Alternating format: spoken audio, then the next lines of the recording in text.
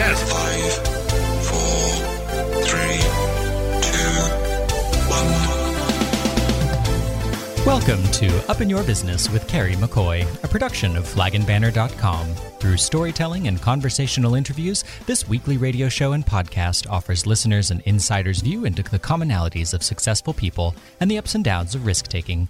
And now it's time for Carrie McCoy to get all up in your business. Thank you, Son Gray. My guest today, Mr. Ernie Dumas, is kind of famous around these parts because he has been writing about Arkansas politics since 1954, the year Orville Faubus defeated Governor Cherry. At the request, or should I say nagging, of CALS, the Central Arkansas Library System, Mr. Dumas has written a book, a political memoir, called The Education of Ernie Dumas. Through the eyes of this revered journalist, we read deeply personal, untold stories and learn about the fragilities and strengths of some of Arkansas's most controversial and colorful public figures. How this young boy, Ernie, born in a rural South Arkansas town that had little book learning in the town, grew up to be the associate editor of the largest newspaper in Arkansas, is the story of what makes America great. With no further ado, I'll say it's a pleasure to welcome to the table political journalist first, turned author, orator, and now historian, Mr. Ernie Dumas. Thank you, Carrie. You're welcome. Before we get into politics and your life's work, let's talk about your rural town you grew up in, your mother and your father. And I asked you right before we came on to pronounce the name of the town, and you said it's not even there anymore. It's called Champenolle, and it's Champagnolle. French, I guess. It's French, and it's named after a town in the middle of France, which I passed through there 8 or 9 years ago and saw the highway sign Champenolle, and I said, "This is where we're from." Mm-hmm. So that's the story about the Champenolle. But Champenolle was when I grew up, it really didn't exist then. I was born in 1937. But I thought it was a sawmill town because your father worked for the sawmill. Well, there was a sawmill. There were sawmills all around the area. That Union County and that part of Arkansas is a big lumber and timber is the biggest part. Used to be the biggest part of their economy, except for oil. The two of those, oil and timber, were the big things. So my daddy he hauled logs. That's basically what he did. After he had early on hauled oil when you had the first oil boom there. But after hauling oil for this rich woman for a few months, she never paid him. So he found a lawyer and sued her and won the lawsuit. But the lawyer took all the money and said my daddy still owed him more money. So why would a rich person not pay you? Well, I don't know. But anyway, so my daddy said, "I don't care what you do, but you cannot be a lawyer." So... So he thought all lawyers were that way. So it became a reporter. Is that any better? Yeah. So Champenolle was, it had been the county seat of the county, Union County. El Dorado subsequently was, after the oil boom. But Champenolle had been just a little, it was a little community on the Washita River where DeSoto allegedly had camped one night on the banks of the river there at Champenolle. So that's how Champenolle came into being. So, and it's the county seat, you said it was? Well, it had been the county seat for a time in the 19th century. But it's gone now. But it's there's nothing there. Maybe it used to be when I grew up. There was a kind of a bar down at the foot of the hill where you could get a beer. Of course. But that was it. But there's nothing at Champenolle now, and I don't think except the cemetery where all my relatives are buried up on top of the hill. You know, I read this in your book, and it felt like I really loved the way you wrote this, and I felt like I really knew your mother, and I loved your mother, and I loved your honesty when you wrote this. In your book, you wrote, "My mother grew up farther south on a truck farm near the sawmill town of Strong. Though sickly and possessing only one good eye, went to high school, passes the state teacher examination, and as a single girl taught in several tiny country schools." Well, that was she. She came to teach in the little community of Champenolle, and there was a wood frame building. I never saw it. It was gone by the time I was old enough to recognize anything.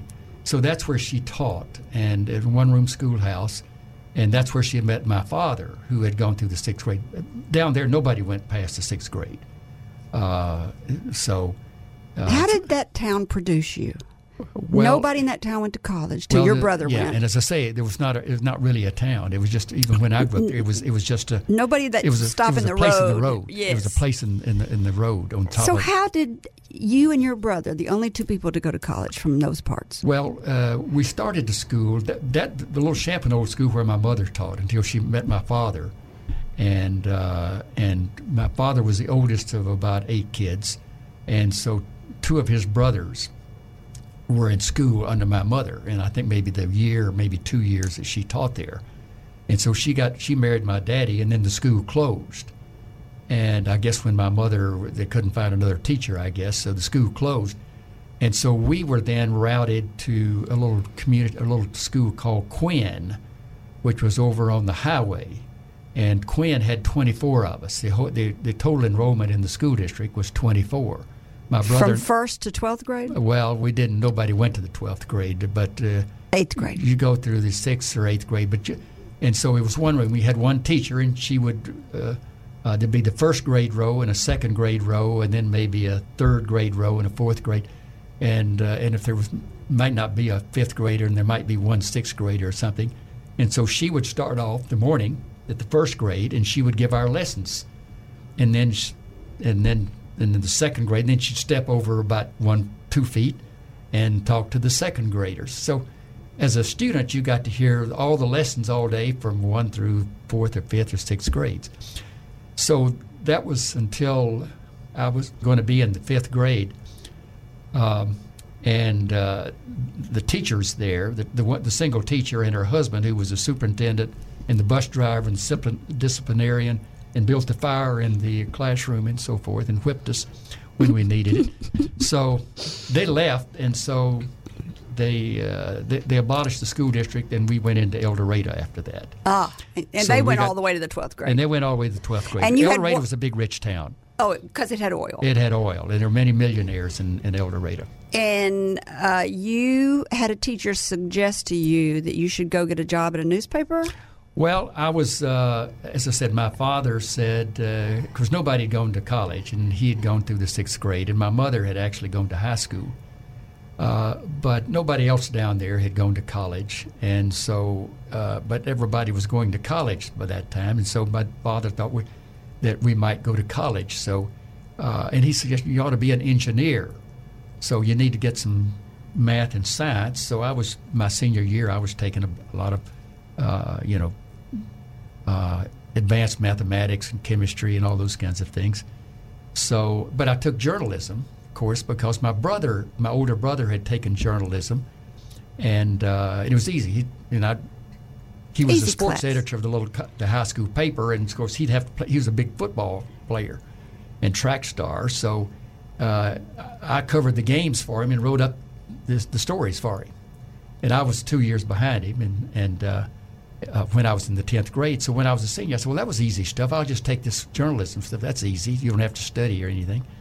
So I took journalism in my senior year, and so the teacher was a woman named Ruth Jenkins, and I guess I owe my career to Ruth Jenkins. And so about 3 or 4 weeks into the term, and we put out one little high school paper, and I wrote some sports stories for it, I guess. So she came to me one after, said, would you like to work at the El Dorado Daily News? And I said, doing what? And she said, as a reporter, writing. And I said, well, sure. And she said, well, go down and see Bob Hayes at the Evening News Times office this afternoon and talk to him. So she said they need a reporter badly. So I skipped the bus and walked down to the News Times office and went in to see Bob Hayes, and who was the old guy who was been the editor for 30 or 40 years. And he sat me down and tossed me 3 or 4 news releases and said, boil each of these down to 150 words or something. And so I did. I sat there and typed them and put them back on his desk, and he looked at them and he said, all right, what time do you get out of school every day? And I said, well, 3:30 or something. He said, all right, well, come on down here every day when you get out of school. And so that's what I did. So after I left high school every day, I'd go down and I'd go to the courthouse and go to all the courts and the prosecuting attorney and the sheriff, and go down to City Hall and the police department and get all the news and come back, and I'd write up all of that. And how old are you? I would have been, I guess I was 16 when I went to work there, but I was soon to be 17. So and that's what I did. Why you should live in a small town. So that's what I did. And so I worked 40, 50, 60, 70 hours a week. My high school never cracked a book the rest of my senior year. They graduated you? And I graduated all right. And and you went on to college to do the same thing, didn't you? Yeah, and so then I went to college. Did the same thing. I did the same thing. We went into town every Saturday to the feed store to get the feed for the chickens and hogs and stuff out there, and seeds. We planted. We had a little truck farm of sorts. And where'd you go to college? Arkadelphia? I went to Henderson State Teachers College in Arkadelphia for 3 years until they kind of ran me off. All right, this is a great place to take a break. When we come back, we'll continue our conversation with Mr. Ernie Dumas, retired assistant editor of the Arkansas Gazette, who's been writing about Arkansas politics for over 60 years. In this next segment, we're going to peek behind the curtain, so to speak, as Ernie recounts true stories from his new book and political memoir, The Education of Ernie Dumas. We'll be back right after the break. You're listening to Up in Your Business with Carrie McCoy, a production of flagandbanner.com. Over 40 years ago, with only $400, Carrie founded Arkansas Flag and Banner. During the last 4 decades, the business has grown and changed. Over this time, Carrie's business and leadership knowledge grew. As early as 2004, she began sharing her knowledge in her weekly blog. In 2009, she founded the nonprofit Friends of Dreamland Ballroom, and in 2014, Brave Magazine, a biannual publication. Today, she has branched out into this very radio show, YouTube channel, and podcasts. Each week, you'll hear candid conversations between her and her guests about real-world experiences on a variety of businesses and topics that we hope you'll find interesting, inspiring, and educational. Stay up to date by going to flagandbanner.com and joining our email list. You'll receive our popular Water Cooler Weekly email that notifies you of upcoming guests, happenings at Dreamland Ballroom, sales at flagandbanner.com, access to Brave magazine articles, and Carrie's current blog post. All that in one weekly email. Telling American-made stories, selling American-made flags. TheFlagandBanner.com. Back to you, Carrie. You're listening to Up in Your Business with me, Carrie McCoy, and I'm speaking today with Mr. Ernie Dumas, Politico, historian, past editor of the Arkansas Democrat, and now author of The Education of Ernie Dumas. Did I say historian? Because you definitely are. This book is so good. You have done a huge service to the people of Arkansas writing this book. Before the break, I want to tell everybody we talked about your rural upbringing and how unlikely it is for you to become who you became, but that it's really just taking advantage of opportunities that are everywhere for everybody. And you did it. I'm sure in the 10th grade when you went down there to apply for your job at the Gazette, at the paper, you were scared to death. But you did it anyway. I don't remember whether I was scared or not. I didn't know what was... Isn't it nice to be young and naive? Yes. Yeah. All right, people that know you, this next segment is going to be fun. And people that know you are going to think this is going to be really hard for you because you're going to have to give me one word. That's the funny part, which you probably is not going to be able to do. But one word or two, or maybe a sentence, to describe each of these Arkansas governors. Your book starts with Orville Faubus.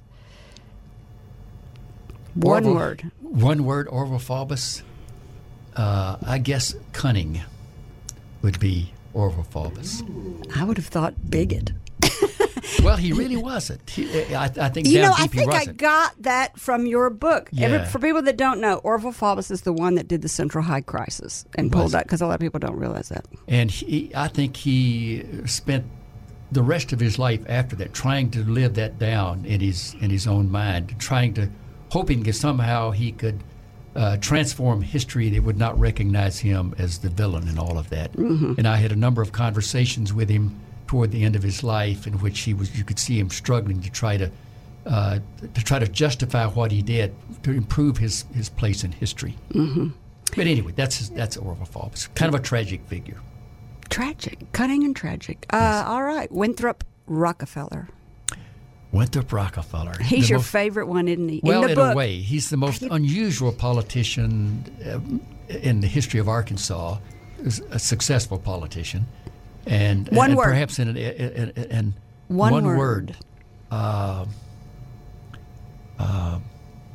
guess genuine. He was he was committed to doing something for Arkansas. It became the passion of his life to resurrect his kind of reputation, because he had fled New York City. He was part of the Rockefeller clan. He had fled New York City in disgrace because he was a notorious drunk and playboy, gambler. He'd married Bobo Sears, the kind of flashy B-grade actress, and then they'd had this big divorce that was on the front page of all the tabloids and everything, and he was a disgrace to the whole Rockefeller family. That's why he came to Arkansas. And he came to Arkansas to escape all of that and the notoriety after his divorce. And here he discovered his mission in life, which was to take this poor state and transform it into a modern state. And so that was his dream. And so he ran for office, and amazingly, with the help of a great fortune, of course, gets elected, and then felt like in the 4 years he was governor that he had failed, and so he died, and I think a very unhappy and bitter man. He didn't live very long, did he? He lived about 2 years after his defeat and got cancer and died. You have a great story about him because of his drinking. Oh yes, all right. Well, that was the story I told because, and as a number of these stories in the book are stories that I revealed that I was a part of. And as a reporter, you're never supposed to be part of the story, and you try not to be. But there were several instances when I became a part of the story. This one that I think that you're referring to is as I said, he was notorious for drinking. That was his reputation. And he supposedly, there were rumors going around that he had this vast trove of pornography up on Pettigene Mountain, and that he had all this liquor, these fancy liqueurs and whiskeys from all over the world up there. There were all kind of rumors like that spread about Winthrop Rockefeller. But we in Arkansas, this was a southern Bible Belt state, and drinking was not an acceptable thing in much of the state. And you couldn't sell alcohol in much of the state, and particularly in the governor's mansion. People didn't expect the governor would not be drinking in the governor's mansion, at least since Jeff Davis was governor at the turn of the century, and he was a notorious drunk, and people loved him for drinking, and so he called himself he said there were pint Baptists and quart Baptists, and he was a quart Baptist. and then the Baptist church expelled him. So anyway, Rockefeller, this is at the end of his first term, and he's running for a second term in 1968, and against a very formidable Democratic candidate, Marion Crank, who was the Speaker of the House of Representatives and a very accomplished and smart man, and backed by the Stevens interests and so forth. So it was going to be a very, very tough race for him. And because he'd been so far kind of unsuccessful in getting anything done and had kind of championed civil rights, so he was supposedly in deep trouble. And it was early in the morning. He was making a speech. Well, that's right. And so he called a special session of the legislature in the summer of 1968. The election is coming up in November. And he calls a special session of the legislature to get some things done. He's got a prison reform bill. And he wants to pass to try to transform this corrupt prison system. And somebody smells alcohol in his breath? Well, no, that's not it. So he's got all these big things he wants to do. So at special legislative sessions, typically the senators and the House members all gather in the House of Representatives, usually at 10 o'clock in the morning at the first day of the session, and the governor comes before them and addresses the session and lays out his program, what he wants them to pass. And so that usually happens kind of in the middle of the Monday morning. So Rockefeller addresses the legislative session. And he was not a good speaker. He was dyslexic, and he had to have his speeches written out so he could, in great, huge letters, so he could read it easily. And he had problems sometimes speaking, and he often slurred a few words and stopped and had to start over again and so forth. So he was not a great speaker. So he makes his speech. And so I'm covering it for the Gazette. And so typically what you do after speech, I'll go around to key legislators and ask them about the governor's program and what they think and what might he pass and be able to pass and so forth. So I go up to Senator Clarence Bell of Parkin, who was a big, powerful man. He was from Parkin, Arkansas, over in the Delta. He's a very powerful man, chair of the Education Committee, and in some ways the most powerful man in the House of Representatives. And so I asked Senator Bell about the governor's speech, and he says, well, I thought he had 2 or 3 shots too many before he came here this morning. Now, this is morning. You don't drink in the morning, do you? So anyway, I write it down on my notepad. And Senator Richard Earl Griffin from Crossett is standing nearby, and he echoed that, said, yeah, people should be able to watch that speech. They'd be ashamed of their governor. So I go down a little afterward. I go down to the governor's office to ask for to get Governor Rockefeller's comment about it, to see whether he had been drinking that morning. That's normally, we don't do things like that, but since a senator mentions his drinking, then I feel compelled to ask him about it. So I get down to the governor's office, and I go into the front door of the governor's office, and as I'm going into the governor's office, Bill Connolly, his press secretary, is coming out of his office. And so I'm in the doorway, and my notepad is in my hip pocket. And so we meet in the doorway, and I said, Bill, I need to see the governor. And he said, what about? And I said, well, I need to ask him a question. About what? And I said, well, Senator Bell said he had 2 or 3 shots too many before he addressed the legislature this morning. And so poor old Bill Connolly, just a wonderful, sweet man. And he said, Ernie, I was with him all morning, and he had 1 drink. And so anyway, I said, okay. And so he said, but the governor's going up, he's going up to Pettigene. He won't be back until this evening. So anyway, he goes on, and I pull out my notepad then, and I write his thing down. 1 drink. Bill Connolly had the quote. So then I write a story. And it's the next day, the front page of the Gazette. Of course, the lead story above is the governor's speech and the big program that he'd laid out. And down at the bottom of the page under 3-column headline, and I can still see it, the headline, and it said, Senator Bell says WR, that's where the initials were used in headline, says WR had, quote, 2-3 drinks too many. AIDS has had only 1. So that was the headline. So anyway, so Bill Connolly's account later, Bill was at the house the next morning, and he's still in bed early in the morning, and he gets a call. It's from Tom Isley, who was executive secretary to the governor, later a United States district judge for many, many years, died about 2 or 3 years ago, G. Thomas Isley. So Isley says, Connolly, write a letter of resignation and be at the mansion at 9 o'clock or some such time. Wanted Connolly to resign from being Winthrop's press secretary, because that happened. Okay. Yes. So Connolly said, why? And he said, have you read the Gazette this morning? And he said, no, I haven't. He said, get the Gazette and read the front page and write a letter of resignation and be at the mansion. So Connolly goes out, picks up the paper, and there he sees that story on the front page, and his heart sinks.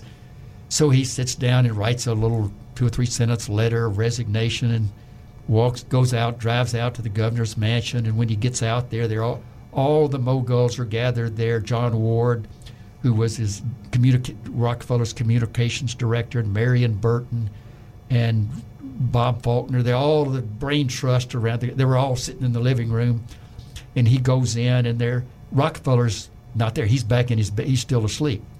And so they sit there and just chew on poor old Connally for an hour. How could you do such a thing? How could you write such a thing?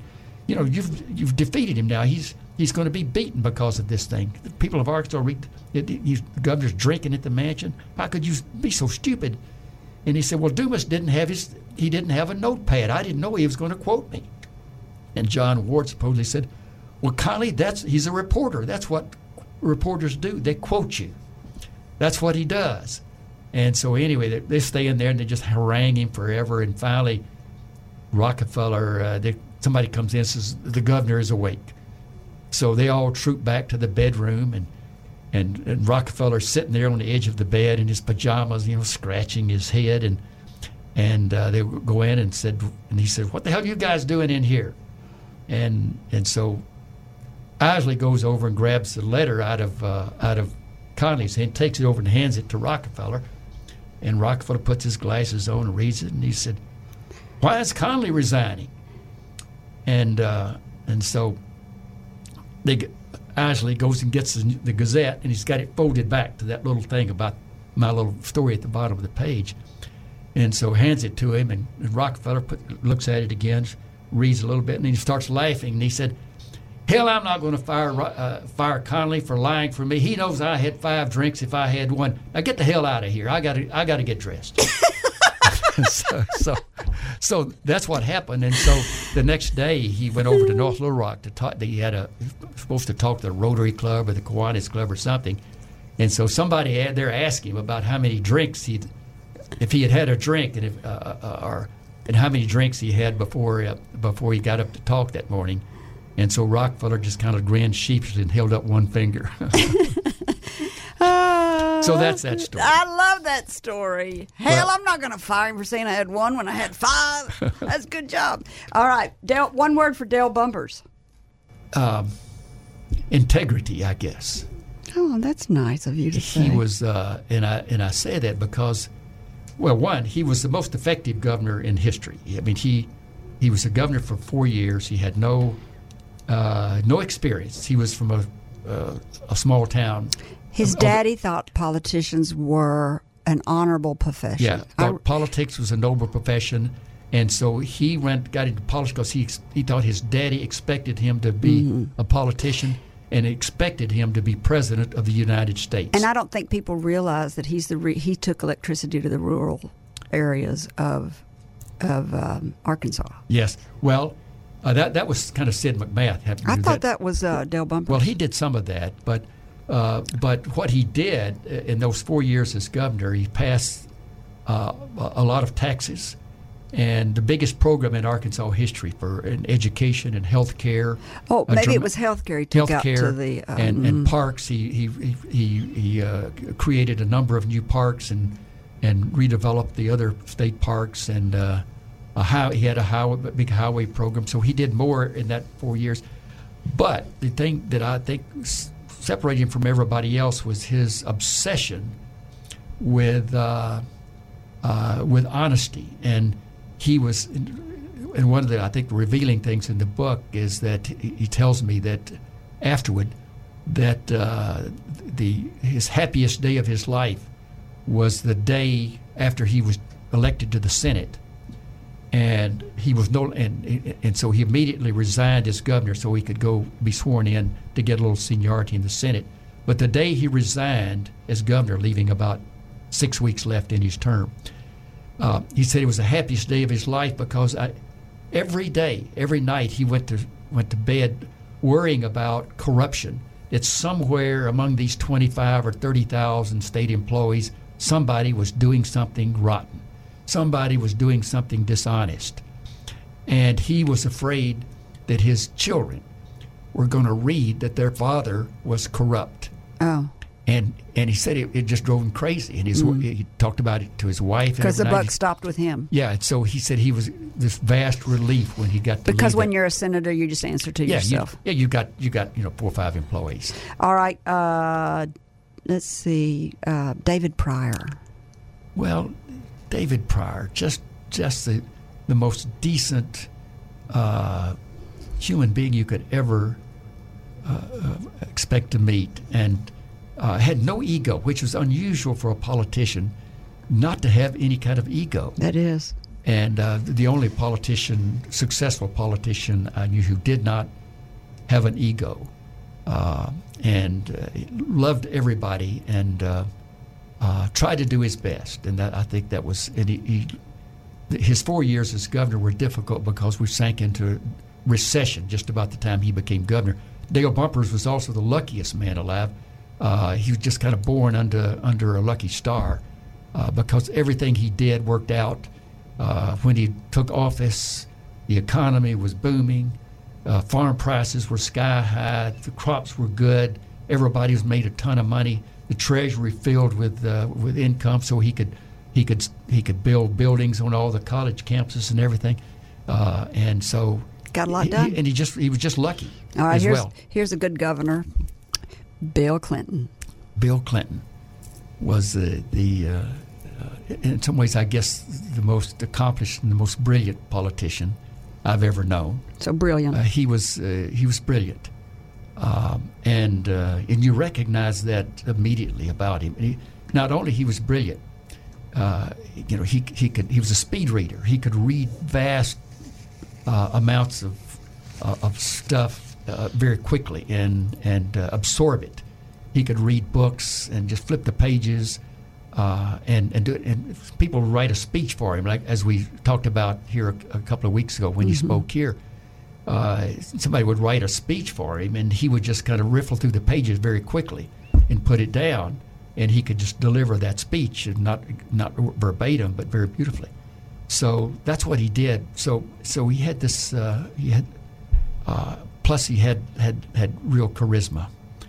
So he had everything it took to be president. And you recognize right away, as many did nationally, that this guy is probably going to be president someday.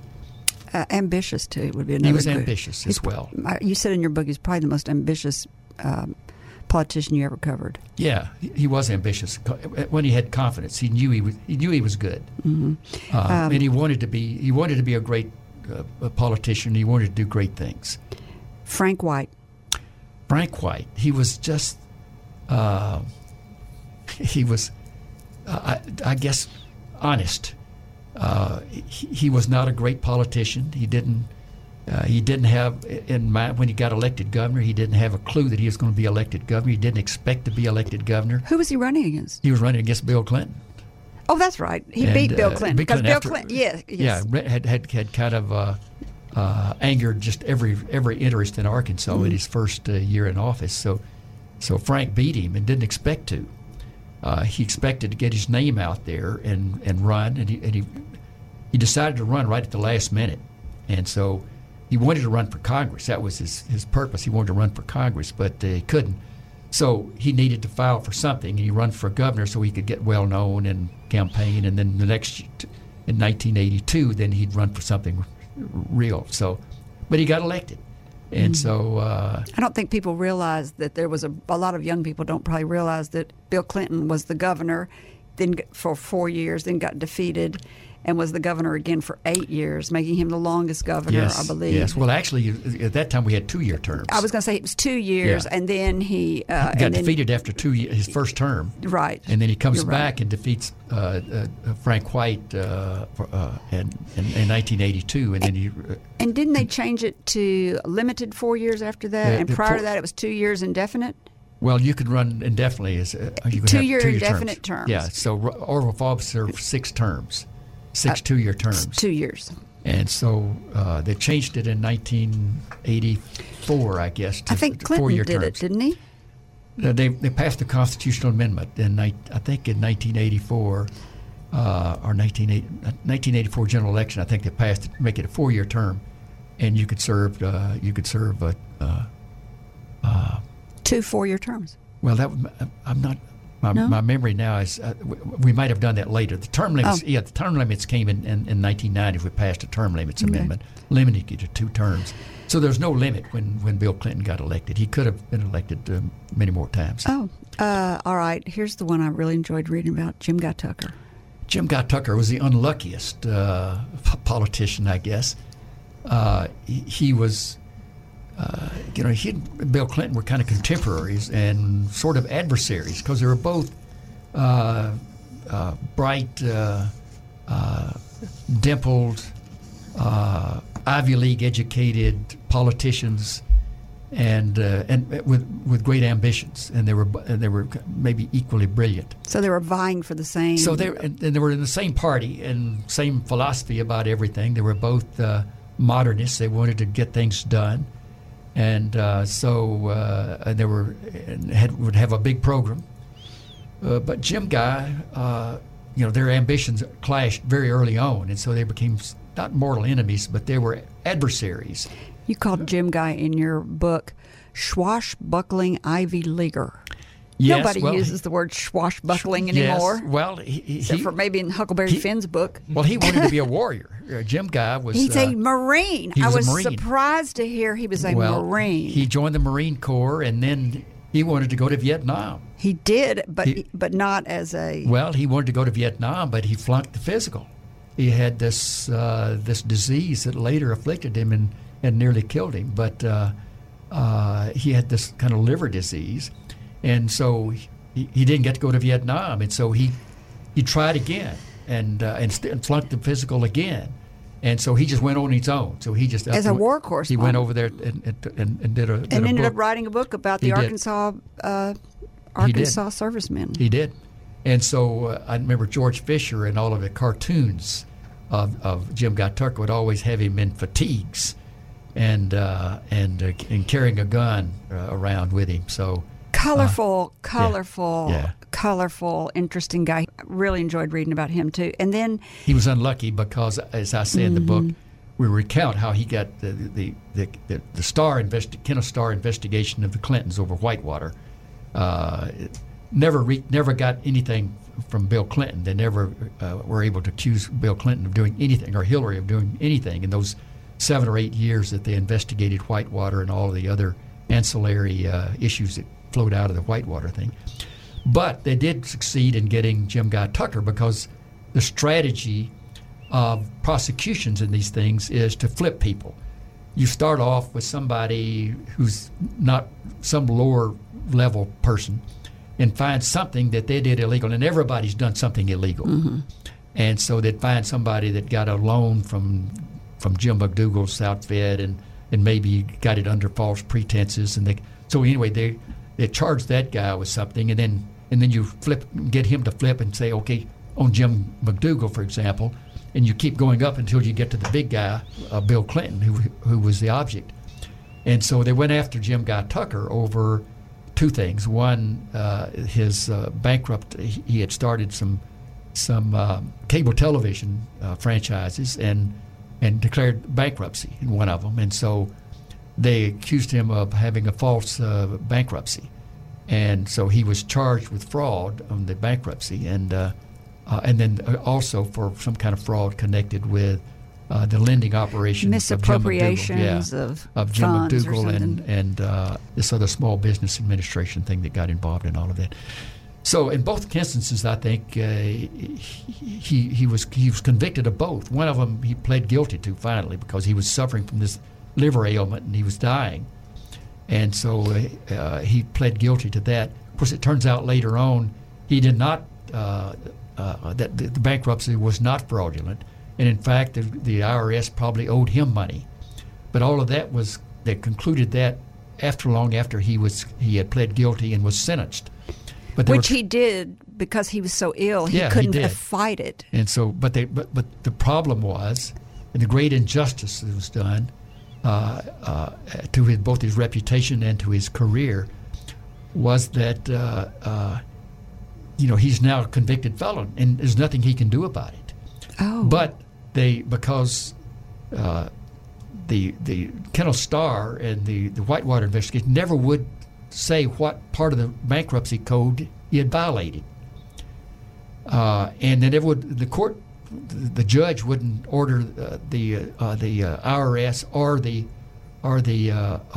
Justice Department, the Kennesaw Star, to say what part of the bankruptcy code he violated. So, after he finally pled guilty, and he didn't have to go to prison, and he went up and had his liver transplant. They finally said, "Well, you obviously owe the IRS some money. We got to establish how much money you owe the IRS." And so finally, in 2001, long after the Whitewater investigation had ended, the judge said, "Okay, you got to tell him so we can calculate what you owe." And when they finally said, "Okay, it was section so and so," that had passed years later.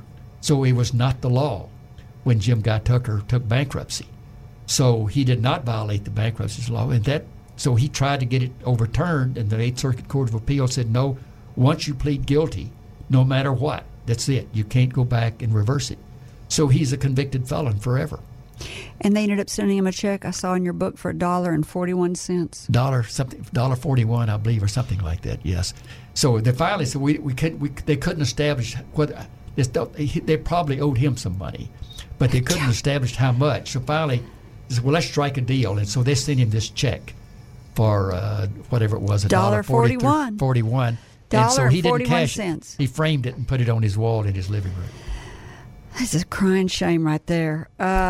You had quit reporting, I think, when Mike Huckabee became in office. But you're still involved. Yeah. You're still doing a lot of stuff. Give me one word for Mike Huckabee. I'll give you a word that not many people will agree with, and he would object to: progressive. Really? I think, contrary to all of his image and what he claimed about himself, his record as governor, he was in office nearly 12 years, almost as long as Bill Clinton and almost as long as Orville Faubus. But what he did as governor, not what he said as governor, but what he actually got done, he raised more taxes than any governor in Arkansas history. I don't think people realize that. That's right, and I know that because I researched it. Mm-hmm. And when he was proclaiming, when he ran for president, that he was the first governor to cut taxes, and he had to constantly stop the Democratic legislature from raising taxes. So I went back and computed all the tax increases that he passed as governor and signed, and all those by Bill Clinton, who was governor for 12 years. And Mike Huckabee raised more taxes than Bill Clinton or Jim Guy Tucker, or as Dale Bumpers, who was also a tax and spender, I guess. So I think that's his record as governor, and in spite of his protests that he was an arch conservative and that he was against taxes. Mike Beebe,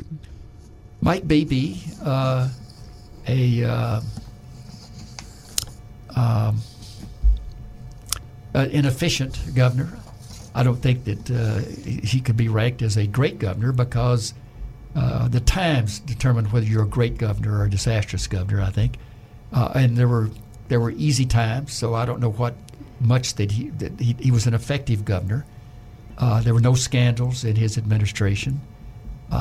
There's not much you can say that he accomplished except he balanced the budget. But people love him. Every governor. Everybody loves him. Everybody does. He was a very effective governor. He could get things done. He didn't try to get a great deal done because there was not a lot, I guess, he thought needed to be done. So I would rank him as an effective governor, but not as a historic governor as you would count. I think Dale Bumpers and maybe Winthrop Rockefeller, who tried to do more than any governor in Arkansas history.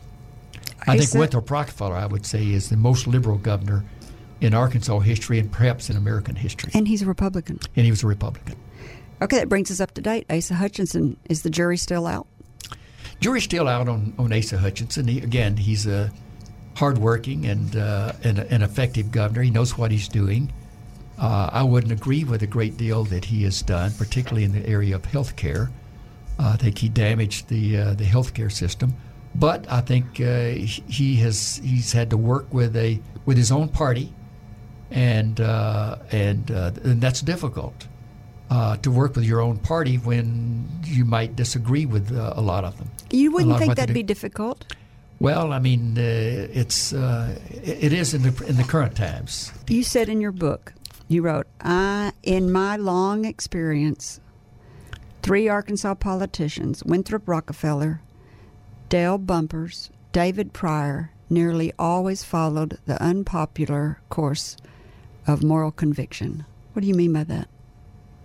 Well, I think they thought about things that had to be done, and in the case of all 3, I think they all thought that we needed to raise taxes because you had to build highways, you had to improve education, you had to improve higher education, you had to provide health care for people, and that's raising taxes is not a popular thing to do ever, anytime, by anybody. Mm-hmm. And although I think the voters were receptive to all of that, they never punished Dale Bumpers for raising taxes. They didn't punish Bill Clinton for raising taxes. They didn't punish. They did the first time. Mike Huckabee.